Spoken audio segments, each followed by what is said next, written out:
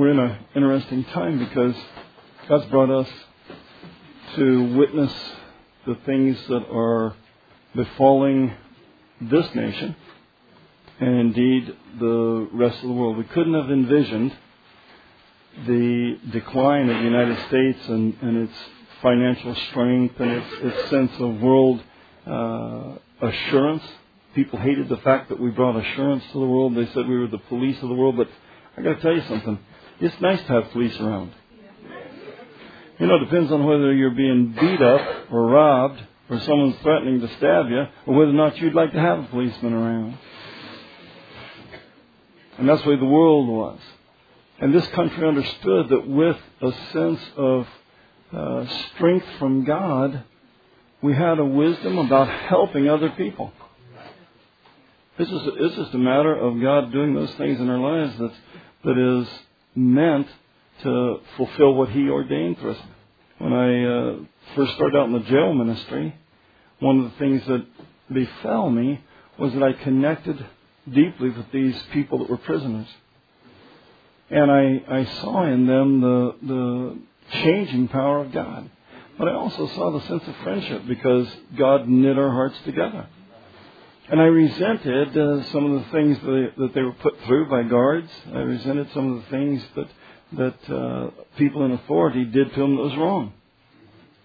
I realized that they should be treated differently than they were treated some of the time. And so I know that the Spirit of God lays that on our hearts. When somebody is being mistreated, I don't care if they've done wrong in the past and God's done something in their life, you want to see that the things that are going on now are right.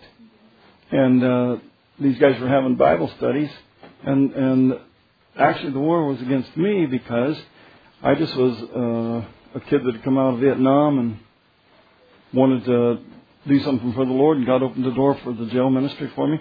But it enraged the people that were in authority there because I just came in and went out, and there was nothing that they could get in touch with, or nobody they could get in touch with that they could rein me in or stop me or complain about me. It was just me, and they could complain to me, and I'd listen patiently. But it wasn't like it impacted my life. They weren't driving me away. And what the Spirit of God did was begin to fill this jail. Had 76 prisoners, 72, something like that, in this jail. And it had walls that were concrete blocks, and they had steel doors that looked like a submarine.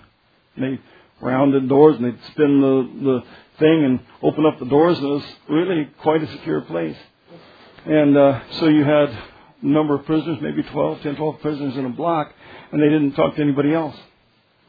And so they kept them all sequestered. That's a genius plan. It wasn't like it was open bars and they could talk through to each other. And we began to have Bible studies with one of these guys, and pretty soon he was bringing other prisoners, and pretty soon everybody in that cell block was talking to me. Then they were having Bible studies and prayer meetings and praying, and the guards would find them praying all night. And so they didn't like that. There was something about this unity and the momentum that was being built up among these guys that didn't know each other, but now they know each other, and they're feeling this camaraderie. And you guys, I got to tell you, the world fears that kind of camaraderie. So they accused them of doing something contraband, and they came in the night, and they made all these guys stand at attention in the middle of the night, and they had arrested a man, newly arrested, that was from a wealthy family. He'd gotten off of a bus in Commerce City, and he'd walked away from the bus station, and they'd had a report of a robbery, and the police rolled up, and here's this guy. Well, he claims he just got off the bus. But he'd thrown his ticket away because he was there. So he didn't see any reason to keep his ticket. And they arrested him on charges that he'd done the burglary. And he's telling them, no, I'm telling you, I was on the bus. You could make a few phone calls and you'd know right away. Call my parents. But they put him in the jail, and this guard began to dress down the man that really had seen me first. And he was talking such demeaning and hateful things that this prisoner, this newly arrived prisoner, who had never been in jail, trouble with the law, took exception to what he was saying and took upon himself to punch the guard. And what they did, you guys, was they claimed it to be a riot, turned on the water sprinkles, got everything wet in their cell block, put them back in there, took all their stuff, and their Bibles were wet, everything was wet. They went through this cell block area and took everything away from these prisoners, claiming that they were causing insurrection and rebellion. So you guys, but the problem was that the Spirit and presence of God was doing something in those guys' lives. And these guards had never seen men change like that and come into unity like that. And it was frightening because what are they thinking? Because you guys, it's not unusual for prisoners to get together, form a little complaint group, and then decide that they're going to have a riot and burn the prison down. Now this is just a jail, but these guys feared that sense of where that would go. And but it enraged me because I felt like these guys were made to suffer because they were Christians. And so the man shouldn't have hit the guard. But the interesting thing is, you guys, they found out indeed he was on the bus and he was innocent, except he hit the guard. And that was perplexing to me because I thought that's an interesting thing. He was in the wrong place at the wrong time because they wouldn't listen to his story. He was innocent of what they brought him to jail for. When they found out he was innocent, instead of letting him go, they charged him still with the crime of hitting this officer, which would indeed be a crime. But I saw it like, actually you guys kind of... Funny how that voice was female, but it was what I was thinking. But you guys, what they did, and I was curious because they gave these guys blankets, pieces of wool blankets, because everything was wet. It was winter time, cold. And they took exception to that kind of treatment to all of these guys. And what they did was scattered them. They took these guys out and put them in all the cell blocks. When I came back in, I had 40 people who wanted to see me. And so I thought, there's something wrong with this. That can't be the list, because they made me see them individually. And then it grew from 40 to 60. So I was at the jail constantly because they would make me see these guys individually. And so every day I would have to work through this list till I finished it. Then I'd be all over again, starting it with the same thing. But you guys, what I understood is that God used that circumstance to actually spread that gospel. And what they ended up with is not one Bible study group, but the whole place was filled with a Bible study group. Because that's the way the hunger of God does. But then what God understood was that I felt anti-authority. See how the flesh does what it does? It's like, well, you know what? Those guys are wrong that are in charge like that. And inside of me, this anger began to build against law enforcement. And you know my story because I moved to Nebraska and God put me in law enforcement. And then I had opportunities for people to do the most unsavory things to me because I was a policeman. And I got to arrive at places where you could see a need to stop the violence in somebody, to rein it down and to bring it under dominion, and it would escalate because you've arrived in your authority. Because lawlessness in the heart hates authority. It just despises authority. And that's what God is teaching me. You know what? The stuff that you saw in the jail, these guys gave their life to me. I began to diffuse the anger and the frustration inside of them so that authority could deal with them. Those guys went on about their business. They just told everybody else in the jail about me. You're the one that was the angriest. You're the one that wanted to do something about it. These guys all settled on the issues. Well, that was yesterday's news, and we're moving on. But when God put me in law enforcement and I saw the other side of this thing, because somebody would show up in court that had tried to kick my head off,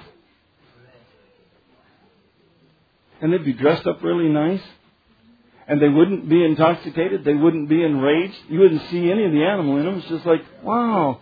And they'd be so nice, and their attorney would be talking nice, and you'd look bad.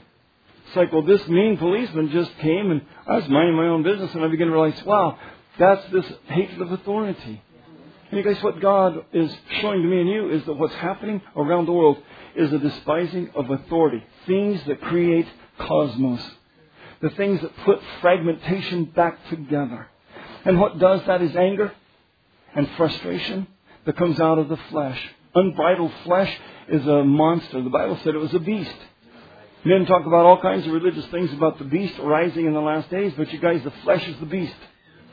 You turn the flesh loose and the flesh can do the most unsavory things. You can't imagine the flesh doing it. I look back to Germany and having ordinary people in a society as cultured as ours.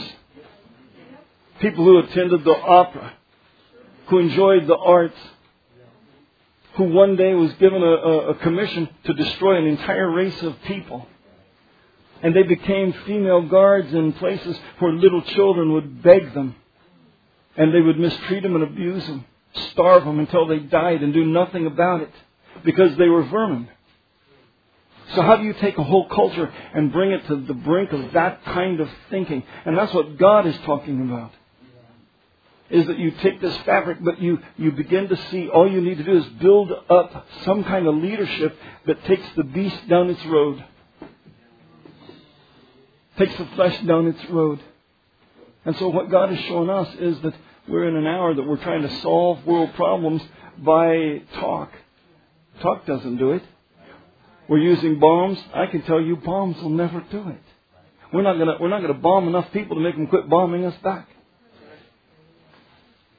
We're not going to make enough anger and frustration of people that we bring anger and frustration to a close. It enrages people, and the flesh is that. And what God did in this nation is He brought us under a dominion of the Holy Spirit and began to teach us to bow ourselves. So I want to read these few verses here in the beginning of Jeremiah. The words of Jeremiah, the son of Hilkiah, of the priests that were in Anathoth in the land of Benjamin. Great description. Word of God coming to a prophet, a young man, a child he called himself, to whom the word of the Lord came in the days of Josiah the son of Amon, king of Judah, in the 13th year of his reign. So, he's been king for 13 years. And he started being king when he was 8 years old, am I right? So now Jeremiah comes and he is sent by God. And these two youngsters are now in a place where the stability has been broken away by the infighting and the turmoil of the flesh. Israel has decayed just 50 years before this. And you guys, 50 years ago is nothing. 50 years ago is nothing. Some of you are 25 years old. You're halfway to 50 already. Some of you are 35. You're beyond halfway. Some of you are 40. Some of you are 60 and remember 50 years ago. Tom, laughest thou so loud? You can tell the young guys, am I right? Because that 60 thing is always the funniest. All right. 50 years before this, God brings a prophet named Isaiah to a king named Hezekiah. And what God does in this land that He loves so dearly, He brings to Judah this prophet who is going to bring the Old Testament gospel. Because the book of Isaiah is about Jesus. It starts about Jesus, threads its story through about Jesus, claims every dynamic that you would ever need to know about the Messiah. It's no accident that the Ethiopian bought the book of Isaiah, that God sent Philip to join himself to his chariot in the wilderness. Because of all the scrolls that you could have bought, and he bought it at a great price. It cost him a lot of money to buy that scroll. But I can tell you that he bought it at great price, but it was of value beyond anything man would know, because in it was the story of Christ. And when he's reading, and Philip joins himself to the Ethiopian's chariot, the Bible said he's reading, and he said, let me ask you a question, is this about him or someone else? And the Bible says straight away Philip began to preach Jesus. Jesus filled that glory. So here's where we're at. God understands that He's bringing prophetic utterances between these two prophets.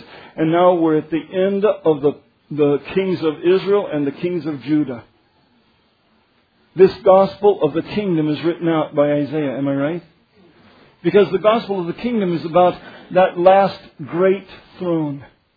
It isn't about defeat. It's about the glory of God. It's about this transition from what the flesh couldn't do to what God was going to do. It took the sight and the focus off the decay and the ruin and the destruction and brought it back to a God who said, I'm going to bring a Messiah upon this planet through a woman. And on His shoulders is going to set the government, my government. And he's not going to fail, and he's not going to fall down, and he's not going to go back, and he's going to have a seed that's going to follow him in righteousness. And so his sons are not going to go the wrong direction. Because that's what had happened in the kings in Israel. God would move on a man mightily, and then his son would come along because, of course, after Hezekiah came Manasseh. And you guys, that nation plunged into an incredible abyss of darkness in the astounding, rapid amount of time, like this nation is at the brink of disaster. You wouldn't think this sense of normalcy would change so rapidly, but indeed it did. And that's because God was doing a work that brought forth this understanding. Now, 50 years later, so let's do some math. This is 2016. So you go back 50 years, we're talking about 66? Am I right? Is that 50 years ago? For those of you who can do math in your head. Okay, so what's 99 and 54? And 17? And 20? You guys were doing that. I love this stuff. So you guys, 1966.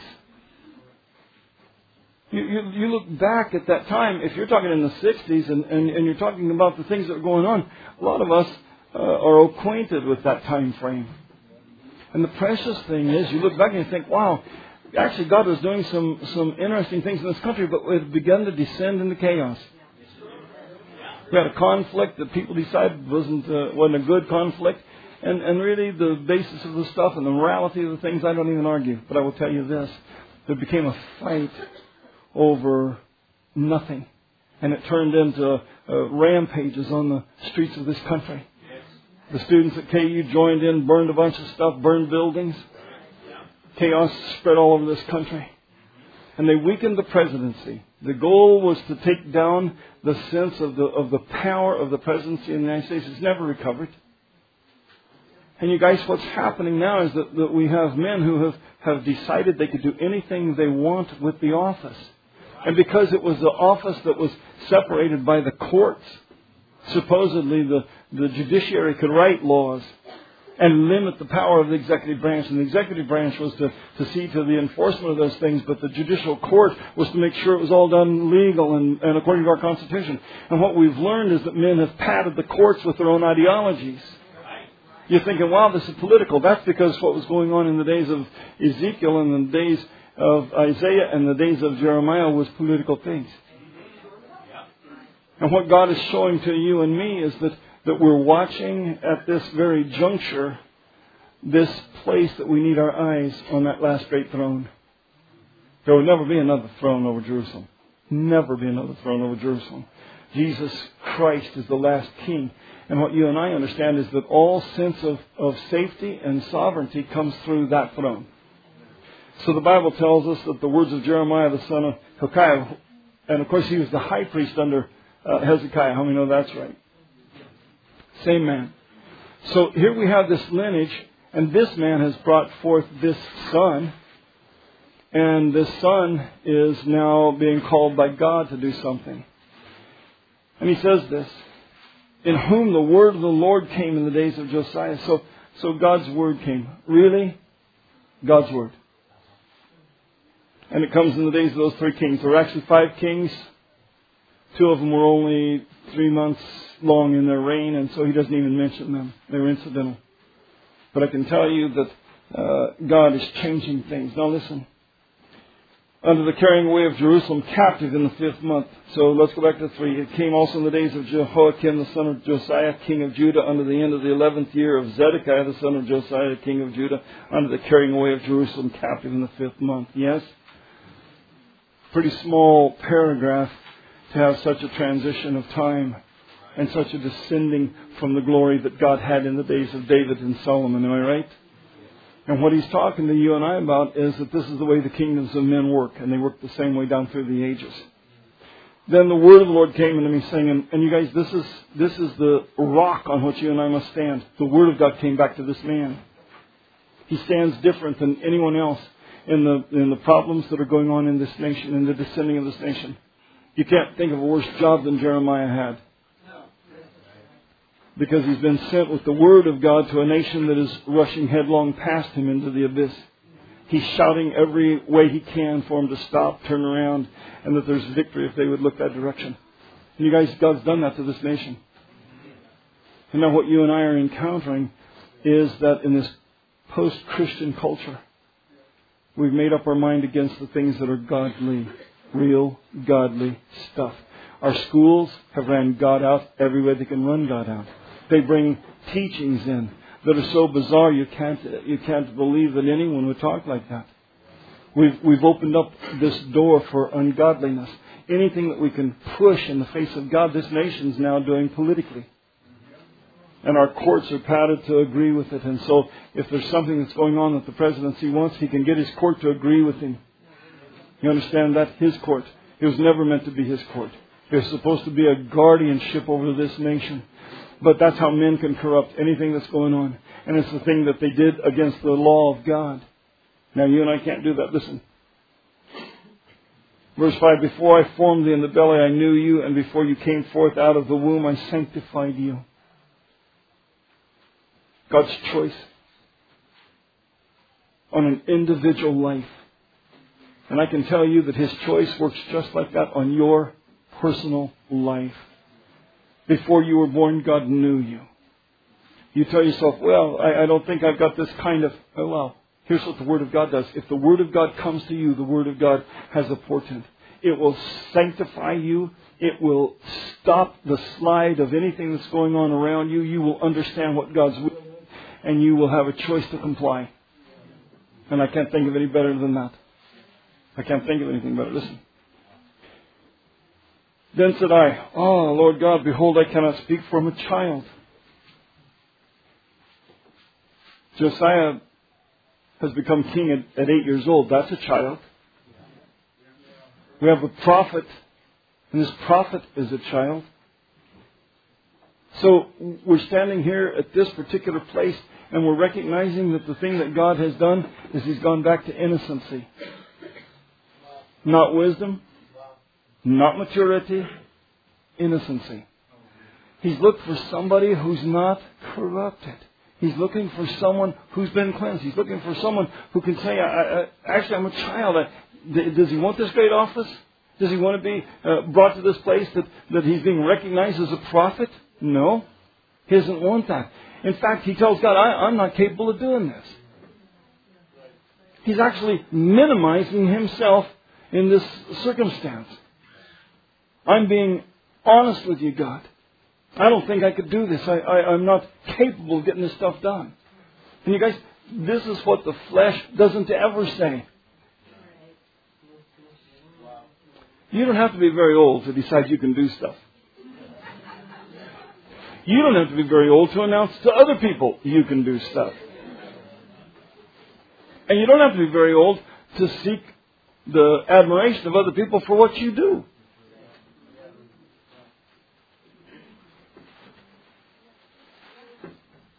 There are young men who've jumped off of really high places to impress someone else, limped away, but you impress them. And that's worth it all, isn't it? Because you know the flesh likes to do that. And you guys, that's the thing that God's talking about. Is that here He's got someone who doesn't want to impress anybody. The church has got to come back to that place, you guys, that there's such an innocency and a sense of following God that really what we want is not to impress people, but to bring this everlasting gospel. Not the favorite thing, not what everybody would like to hear, but that which would come out of the throne of God, out of the place that says, look, turn around and go the other direction. It's about this truth that's in the Word of God that right now is not popular in this country. We've unleashed every moral thing we can. And we're doing it more readily all the time. Our government's decided that drug dealers really aren't bad people.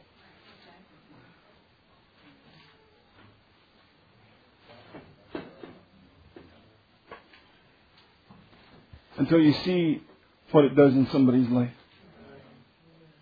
And I've seen what it does in people's lives. I've seen how it changes the sense of how you think. I was having Bible studies, I've told you this lots of times, in Vietnam, and this kid that was a mechanic.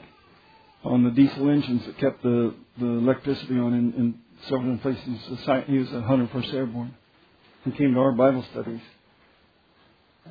And strung out on cocaine. You could buy it.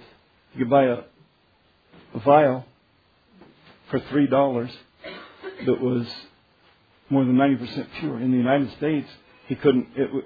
Instead of a $3 a day, he had a $9 a day habit. He used 3 of those vials a day.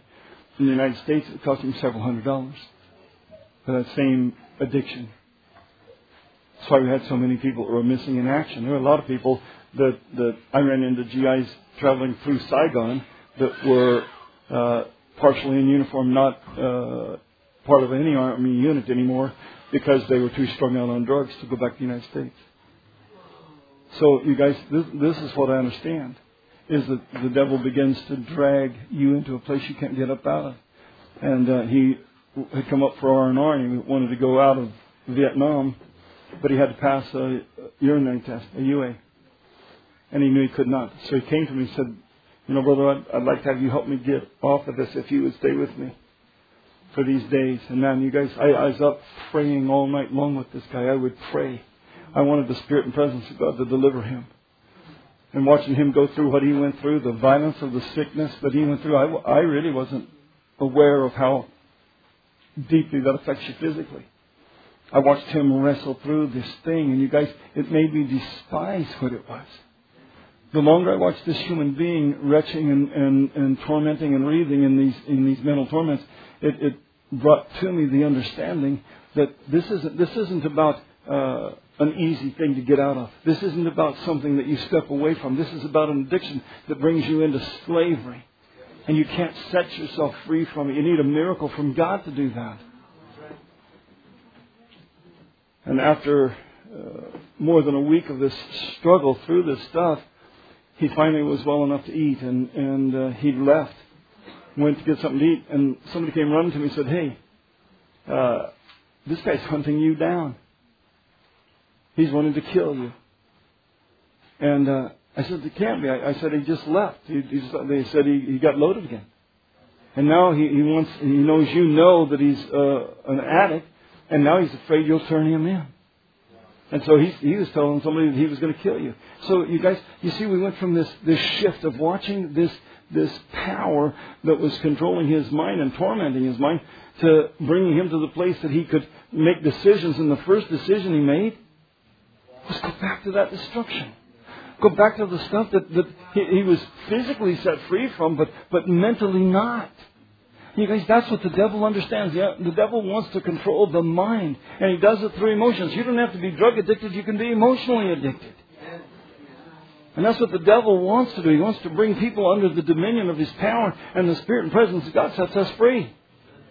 And that's what Jeremiah is doing. He's looking at the whole nation. And God's talking to this whole nation because He's telling me and you a story. Because you guys, they were headed that direction. So you think, well, what was this waste? Why would God waste this man's life telling a nation to stop when they weren't going to stop?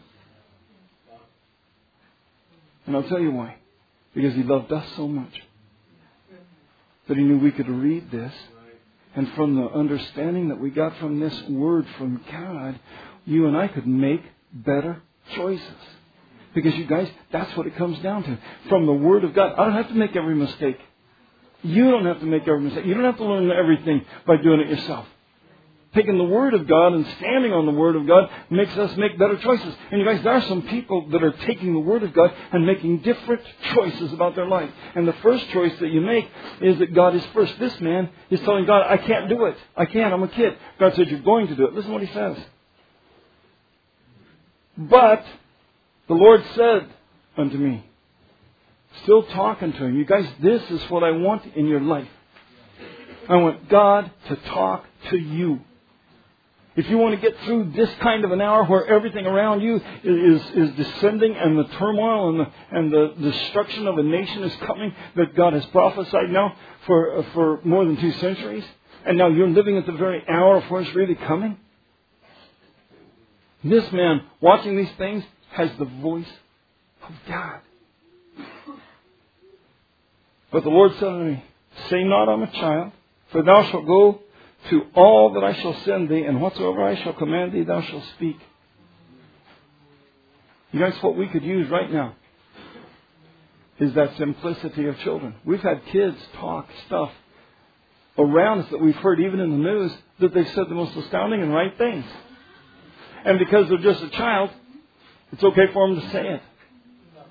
But the bottom line is we need adults that are willing to say it. You guys, we've got an election stuff going on, and we've got one person that wants to say everything.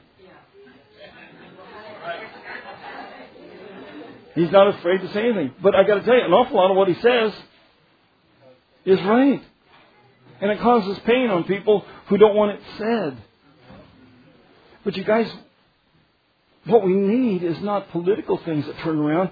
We need to have a nation that agrees with what he says is right, and come back to the place that would change the dynamic of what's going on in this country. And it's not politically going to change. It's going to take the Spirit of God. We could not get a presidency that says we're going to get rid of guns. We're trying to get rid of guns. We've got to get rid of murder. Guns isn't going to do it. Because you're going to find some other way to murder somebody. So what we've got to get down to is here's where we're at on this stuff. Is that the Spirit and presence of God has got to make a choice inside of us that brings peace. And as long as people don't have peace, they're going to buy guns. Am I right? I mean, you guys, you look around at the culture around us and we can see these things taking place right now. I've seen a lot of things that have gone on, and so have you, that you'd think, man, this is like the Wild West. And this is in this country. So what we need, you guys, is to get back to this place that says, here's what the job of the church is. It isn't to find some political solution. It's to come back to the one thing we have the most, and that is the light. And to bring to people conviction, because we want to touch some lives. We're at harvest time. You and I are at a time where it isn't about turning this nation around. This nation is coming into judgment from God. Out of that, I believe God's going to bring a victory. But I can tell you, between now and where we get to that could be 70 years away, according to the things God did in the Bible. People say, well, Jesus is going to come faster than that. I can tell you that trouble is going to come, and the Spirit and presence of God is going to sustain His people. And that's what you and I want. I want this glorious gospel to be able to touch people around me, because there's a stability in Christ, and there's a safe place in Him, and outside of that, there is no safe place. Listen. So he tells this prophet, be not afraid of their faces. You and I are going to walk in this kind of an era where it doesn't matter what people say. You're not afraid of their faces. I'm with you to deliver you, saith the Lord. Then the Lord put forth His hand and touched my mouth. You guys, this is what God does. He has a cleansing power. And what you and I want is that cleansing power of God. I want God to touch my mouth. I want God to touch my heart. But what He's asking this kid to do is walk in obedience with Him. He's asking him, you walk in obedience with me. I can't. I'm just a kid. But I'm going to do this. And you guys, this kid understood what the priesthood was like, because he was from Manitoba. Yes, where the priests all lived. His dad was a high priest that did the righteous things of God. And now all that stuff has been undermined every way it could be. Now he's in a place that he understands that God wants him to prophesy about these things and bring God's own word to the destruction of that nation. I put my words in your mouth. I've talked to you. God said this to me. God spoke. God spoke to me. I told God. He told me. This is a conversation that is back and forth between God and this kid. And God wants you and I to walk in that same kind of place of surrender to what the will of God has to say to us. Now listen, see, I have this day set thee over the nations. Where did God set this kid? He set him over the nations. We're coming into a place, you guys, that what we're going to see is that God has put His word over all the nations. You know why? Because they're going to do exactly what God said they're going to do. They're going to rise up and do what He said they were going to do. They're going to descend and crumble like He said they were going to do. He's going to bring out of this a people who recognize that in the last days there's going to be great tribulation, like it never was. But there's a people who have this sanctuary in God. And that sanctuary is the Word of God. So what He's telling me and you is that there's a time to draw into that strength. What you and I can do is set aside the things that disrupt the flow of God's Spirit in our life and spend time with God. When you feel discouraged about something, you feel like there's a war going on, or you feel like there's temptation going on, you go back to prayer. You go spend time sequestered with God. You can't play with the things of the world and soak your mind in the things of the world and have the peace and presence of God carry you through. You need the voice of God to tell you what to do. But you need obedience in your heart that will do exactly what He tells you to do when He tells you to do it. I've had God tell me things to do that had I not obeyed it, it would have cost me my life. I'm just telling you. I've had God tell me, I've had Him speak things to me, just gently speak things to me. And if I had not obeyed, it would have cost me my life. That's what God does in your life. And He's done this to me to show you that it works, because most of the people in this church recognize that God's talked to me about stuff before it happened. So that you understood, wait a minute, now how would He know those things are going to come to pass? And that's because the Spirit of God is telling us that this is what's coming. Then you see that the voice of God really does do that, and you know that you can walk in that safety. I've had God talk to me about momentary things. When I was coming back from Oklahoma, from a meeting in Tulsa, and had been up way in the night, you've heard me tell this testimony lots of times, but you guys, God spoke to me. I sat in the back seat of a car, and the guy that was driving had went home the 2 nights previous. I stayed and cleaned up this meeting where we were having the meetings, and David Terrell was there, and he used a horn to anoint people with oil. And so in fact, as the Spirit of the Lord began to move on him, he filled this big horn with oil, and he was just throwing it all over people, which is a great thing. Except that I was there when the janitorial service came in, and they felt like their floor had been anointed with oil, and they were very, very angry. And I could see the anger of these men. I said, whoa, wait. I said, I'll tell you what. Because they're talking about not having the meeting there the next night. This is a big hall in a fancy hotel. I said, tell you what, I'll clean the floor. I said, when I left here last night, somebody was running one of those machines that puts the spinny, soapy water out and sucks it up and cleans it and dries it. Now, doesn't that seem like the way to clean a floor? I said, I could do that. So I'm expecting them to move all the chairs so I can clean the floor. They bring the machine out. The guy tells me where to put the soap, how to plug it in, and they just leave. And all these chairs are there, and I'm thinking, I said I'd clean the floor. I didn't say that I would move all the furniture and then clean the floor. But that's what they left me. So I'm there a long time. I finally crumble into bed. I'm up the next morning for a meeting. That night, the meeting goes late. I do the same thing because Brother Terrell was anointing people again. Clean the floor up. So now the next day after the meeting, we're driving back to Arkansas, and this guy's driving, and I am shot. I am on about 4 hours of sleep in 2 nights, and I'm 48 hours into this thing, and the Lord speaks to me and says, drive. Tell him you'll drive. And so I've got my eyes almost asleep, and I'm telling God, you know he went to bed about 10:30. I went to bed about 2:30, and I'm counting up the stuff. Have you ever done that? Like, let me 10, 10, 11. And that was just the first night. The second night was, and God said, I want you to drive. So, and you've heard me tell this testimony. So I sat up and I'm watching his eyes in the rearview mirror in the dark. Because I've already told God how well he's doing. And he does this. And we're going down the road 65 miles an hour. You'd be surprised how that refreshed me. And I'm tired, but isn't it funny? You're tired, but you believe that you would keep your brain on focus better than someone who's going to sleep in front of you? I said, Donald, do you want me to drive? He said, oh, brother, Rice, we are on mountain roads now in Arkansas, western Arkansas. And he tells me, yeah, I'd love to have you drive. I said, well, we're not far from this little town coming up. When we get there, I'll trade with you. He said, all right, it's cold night. I get out of the back seat of the car, and I'm slapping my face behind the garage because we were by a filling station. I'm waking myself up. Somebody would have thought to call the cops because there's a fight behind the filling station. This guy's beating himself up. I don't know what to deal with.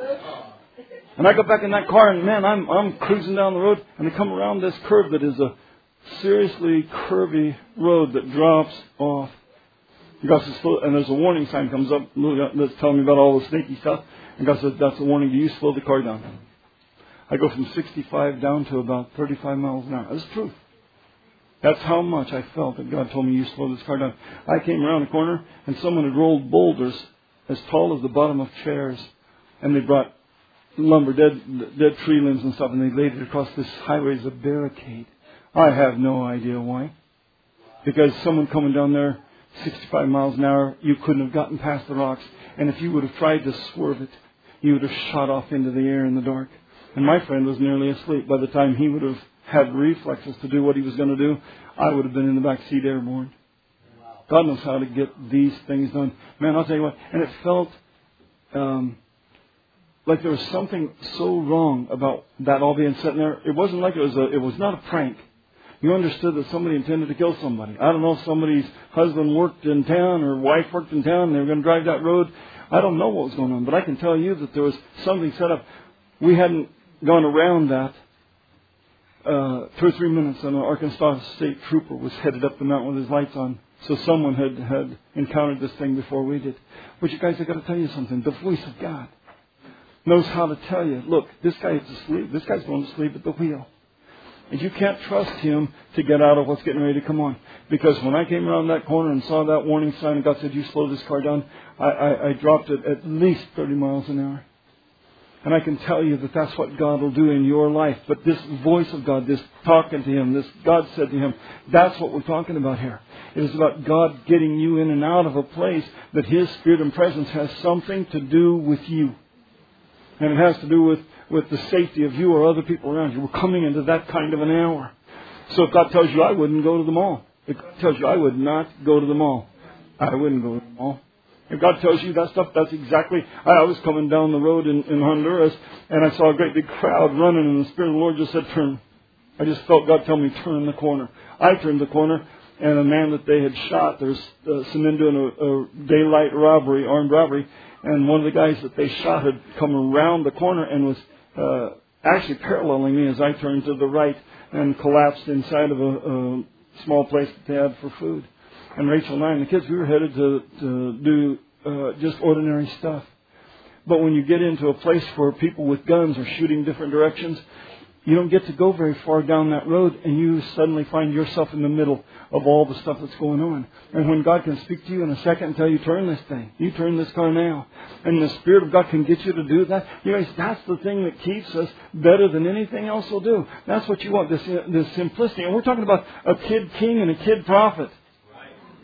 Am I right? We're not talking about experience. We're not talking about people that have a life experience of doing these things right. We're talking about people that are being brought up to speed by the voice of God. Josiah the king is doing it right, and Jeremiah the prophet's doing it right. Absolutely right, according to the Word of God. And that's what you want in your life. And this is what God's got to bring back to the church. It isn't about just doing political things. It's not just about fixing it some way. We're not going to change the turmoil that's going on in the world.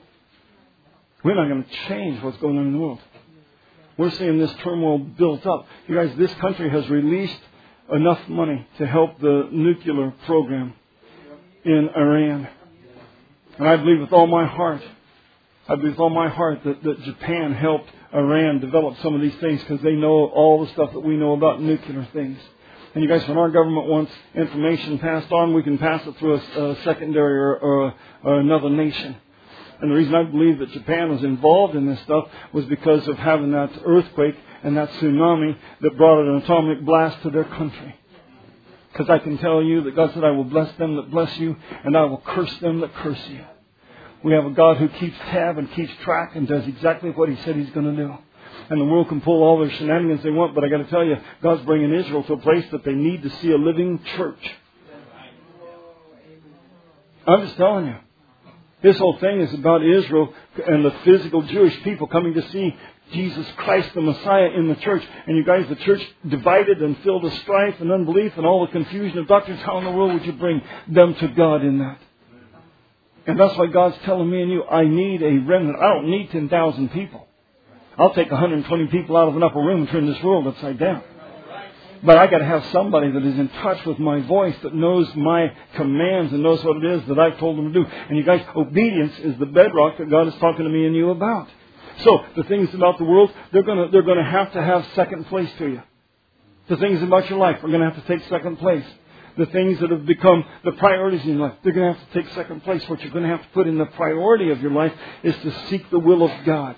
Because He said, seek first the kingdom of God and His righteousness, and all of these things will be added to you. God will add those things to your life. He knows how to bring those things into the fullness of your life. When I first went to Africa, you guys, the income I had was this church. I've been here since 1984. God told me, I want you to go to Africa. He opened up the door, and I left. I did exactly what God told me to do. And when I got there, God opened up miraculous things for me. And you guys, I wouldn't trade that time for what God did. But I went from what I thought I knew into the unknown. I had nobody backing me. I had nobody who knew me. Mike Remick had sent tapes to Nigeria. And I don't know how you even got in touch with the Prayer and Faith and Track League, but you guys, those guys wrote him a letter. Said, we've been listening to these tapes. Would you have Brother Riceley, could he come over and preach? Mike gave me the letter. I was living upstairs. And the Spirit of the Lord stirred my soul. And you guys, that's what God does. It wasn't because I wanted to just suddenly go to Africa. It was because God said, this is what I'm getting ready to do. And His power and presence knows how to get you into that place. And you guys, so I had a few people that I had contact with, and you've heard my story. They didn't even come to meet me in Nigeria. They said, we're not going to give you our address because you're going to have us protect you at the airport at Lagos. My airplane got delayed because I couldn't land in Paris. We had to, because of the fog, we had to land. We circled Paris 2 hours, finally went back to London. So I didn't catch my flight to Nigeria that day, so the people who were waiting at that airport that night, I wasn't arriving. I didn't arrive. Now, they have no way to get in touch with me, and I have no way to get in touch with them, except I'm in London. On my way to Nigeria, somewhere in a country, there's a meeting that they promised would be set up for me to come and have a meeting. But I don't have any address, none whatever. I have no telephone numbers. So my plan looks a little bit untried. It looks a little bit like I had no plan. And I had no plan except to do the will of God. And when the airlines figured out what they were going to do, they were going to send me to Senegal. I was going to spend the night in Senegal. I was going to land in 5 more African nations before I finally got to Nigeria. And in the fracas, I got really sick. But you guys, here's the deal. When I got into Nigeria, the only thing I knew was the name of the town, which is a city of about 70,000 people. So I was going to show up in a town of 70,000 people with a name, one name. But I knew if God was in the meeting, this God who had a voice would lead me to the right place. Am I right? Because He's a real God. If you don't have real God in your issue, your plan, it better be ironclad. If you don't have God in the thing, if God cannot supernaturally lead you and guide you, you better have an ironclad plan. And you guys, men build ironclad plans. I got an email about some people going to adopt some babies. And I can't remember who even the people were, but they were going to adopt a couple of special needs babies from China. And you guys, they were looking for money and help. Sounds like Stephen Curtis Chapman to me. We'll go adopt these kids and bring them back to the United States. Here's the deal. You know what it costs to have a birth in this country? See, everybody gets quiet because none of us know. It costs about $12,000, $15,000. It costs you a ton of money to have a baby in this country. So you want a baby, even your own baby, you might as well figure on a $12,000 outlay at the beginning. And then you're going to have to buy formula or diapers at least, yeah? Now, I'm not against going over and getting these babies, but I'm telling you that what's happened to the church is we've decided the cost would be too much for me to bear it. You're going to go get a baby. You want someone else to pay for the baby, get them to pay for the baby. Get them to adopt the baby. Where in the world have we lost this sense of God telling me, you go get those babies? If God tells you to go get those babies, you go get them. And if they tell you, look, this is going to cost you your hunting dog, your new truck, and 5 other things, you just sell the stuff and go get the baby. Am I right? Because if it's worth it to you, to do it, then it's that kind of value. But these people wanted everybody to help them so they could get it. So they're taking it. That's what the missionaries do. If you're going to go on a mission, they write you letters, tell you, look, we're going to go on a mission, we're going to do this, and I just need support from you. I need 11 people to support me with $1,100 a month. If I just had 10 people to do it, I'd have $10,100 a month, and I think I could get by on $10,100 a month. So we're taught to raise the money. Listen, here's the deal. When God told me to go to Nigeria, I had just enough money to get there. I had confidence. I bought a ticket to get back. Clever thought, yes, round-trip ticket if you're going to Africa. When I got into Aba, this is the truth, I just got a taxi driver. And actually, I got a taxi driver 80 kilometers away in Port Harcourt. And I asked him, could you take me to Aba? I had no idea it was 80 kilometers away. He said, yes, of course I can. And we tear down the road to Aba. And when we get there, I told him, I'm looking for this preacher. And he was associated with a church that is either this name or this name. I don't remember which it was. And that taxi driver takes me into this major city through this crowded, pulsating population. I'm not kidding you. And he just keeps driving. And so he stops and asks one person. There are no street signs. There's no street names. There's no this, you're finding the right street. There's none of that. And I'm telling myself, man, God, I'm just praying. God, you know I need to get to where this guy is. And so he comes to this church, and what the man did was if I was coming to Nigeria, he didn't want me to come to that church because then I would financially bless that church. So he tore up the nest and took me with him, got rid of the fellowship he had with that church, made everybody furious at him, and then he came to Lagos to pick me up because he was going to have a financial support from the United States, no doubt drive a new Land Rover before a couple of years were up. And when he got to Lagos, I wasn't there. Plans all didn't work exactly as he thought. Got that? So we go to this church, and the people go, no, we don't know where he went. He did have fellowship with us, but he don't have fellowship with us anymore. He left. And the taxi driver turned around and looked at me, and we're on a dirt road, and some boys bring 8 or 10 longhorn cattle around the corner. I mean, longhorn cattle. And I'm standing in this place, and I'm amazed just at the longhorn cattle. God knows how to get your attention on something else. Because the taxi driver don't know what to do next. I don't know what to do next, but I'm astounded at the long horns on those cattle. And I'm also thinking I shouldn't be standing there on the street where the longhorn cattle are coming. And I'm just praying, you know what, God? I've come all the way from the United States because you told me to come. And I want to touch those people that wanted to hear this message. I don't know how to get to them. And I can tell there's been fighting and strife and vainglory and all the same stuff that tears your church up all over the world. I get how that works. But you're above all of that. And a young woman came bouncing out past all those people as the taxi driver got in the car. And she said, I know someone that would know how to find him. How's that for a plan? I know somebody who would know how to find him. And then she got in the car and off we went. We went several places. No, we didn't find that guy. Finally, we found that guy. And you guys, since I was in Nigeria from the morning before, I looked into the eyes of a believer.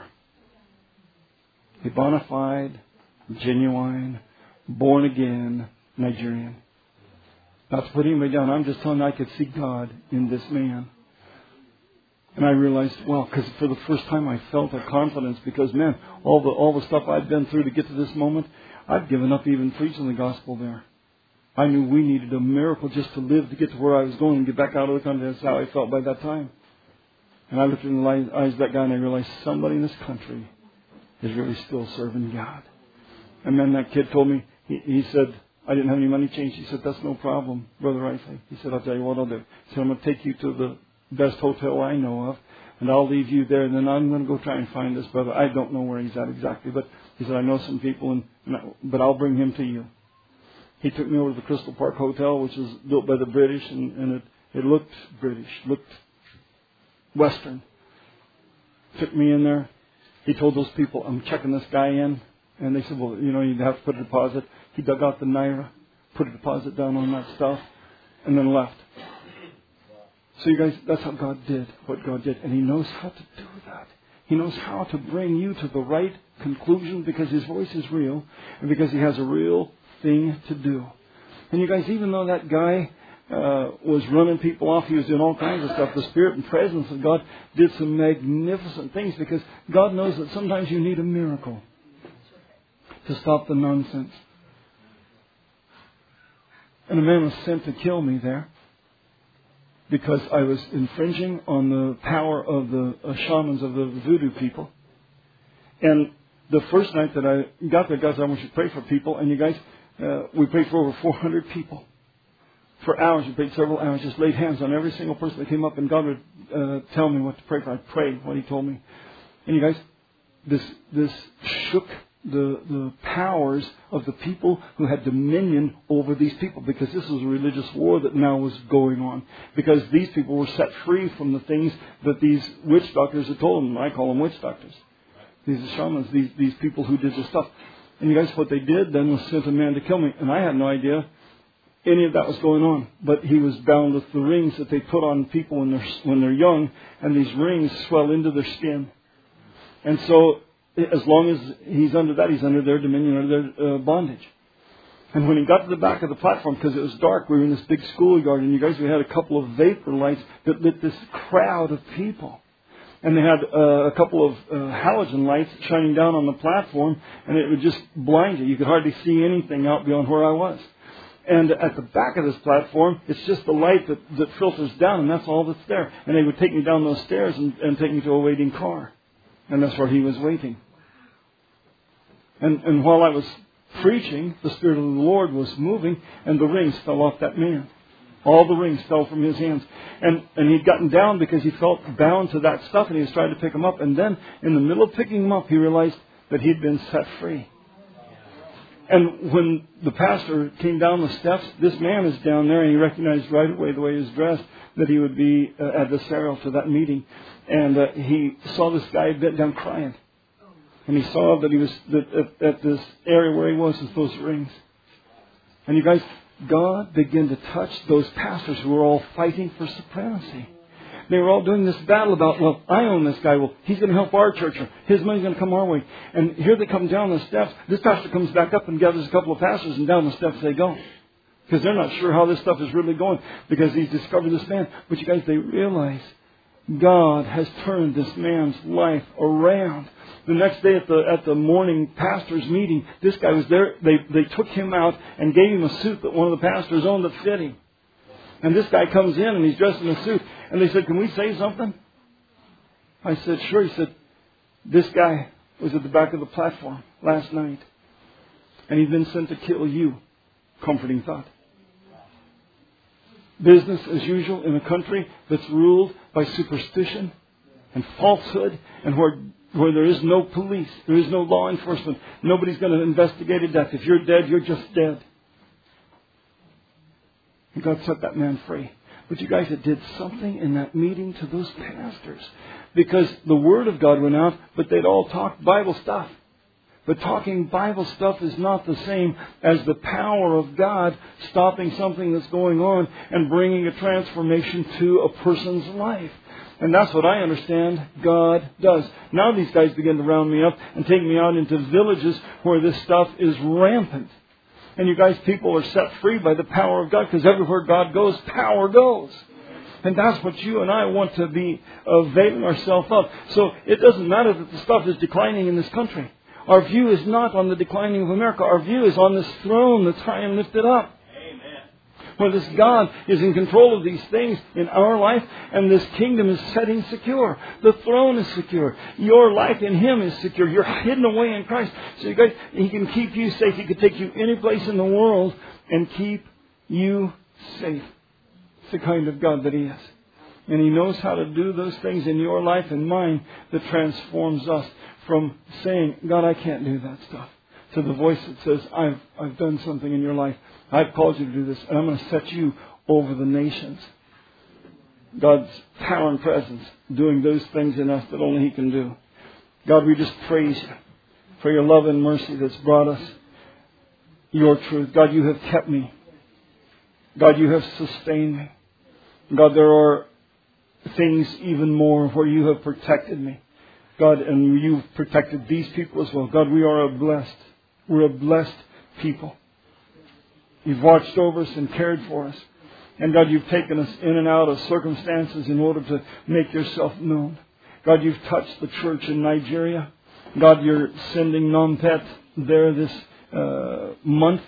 And God, I pray that Your anointing will be upon this man. God, if there's a vision to be opened, God, to him in that place, God, open his vision. God, touch his wife. Lord, open up as You would open up those things. God, he's going back to a home that he is familiar with, to a city he's familiar with. God, he was old enough to know that city before he left Nigeria. God, I know the familiarity to him is like going home. And I pray, God, that You'd watch over Nampet. God, that his decisions would be Your decisions. God, that You would bring to pass in him exactly what You would. God, You care about those people in that country. And God, I know You do. And what I'm asking is that Your Spirit and presence would cover him with a safety. God, send him with a word that would reverberate all over that area. God, he is in the regions where Islam has been doing terrible destructive things to Christians. God, I'm praying, keep him and his family safe. God, open up the windows of heaven, pour out a blessing, bring in the people that would be swept into Islam. God, win their souls, turn them around. God, bring a deliverance to that area. God, You're that kind of a God. Jesus, Your power is greater than any army could ever produce against the tyranny of destruction and terrorism that's in that area. God, we're asking You to move and to minister as only You can do it.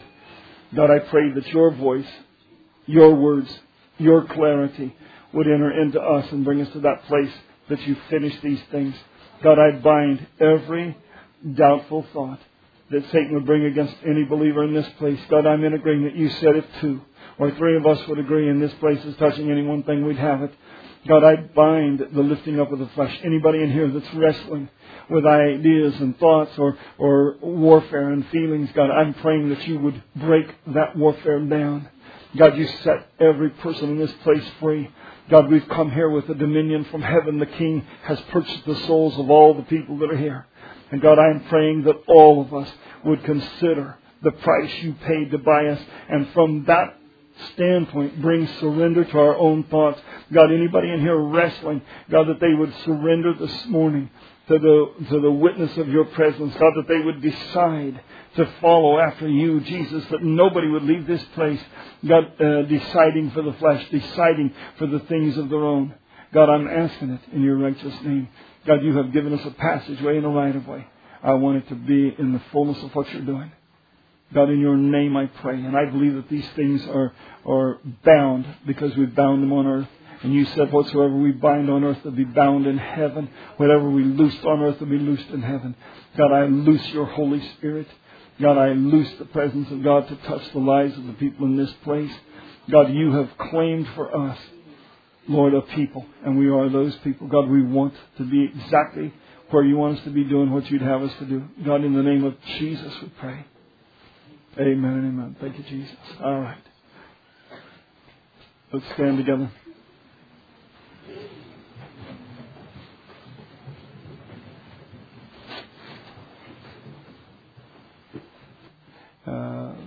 I appreciate every person that's been praying. It's not just here at church. We're not just praying Friday nights, but praying that God will do these things that need to be done. We're watching serious things happening around us. And you guys, we know the Spirit of God is warning us. I feel that sense of that warning. Draw near to me, He says. And so you and I want that. I want to draw near to God because I want His Spirit and presence to get us into that perfect place doing the right thing in this particular hour. So, all right, Lord bless you. Go in peace.